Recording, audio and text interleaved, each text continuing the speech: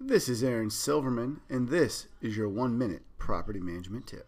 The reason why you evaluate your vendors from time to time, and you always want to kind of make sure you listen to hear what they say, because the industry as a whole, not every vendor, please, if you're a vendor, I'm not saying you, I'm saying as a whole, tends to have a little bit of price creep, and you're going to see prices increase for existing customers more so than maybe for new business coming in the door, because for some service-based industries, once that vendor has you, they think they have you and you're not going to go anywhere.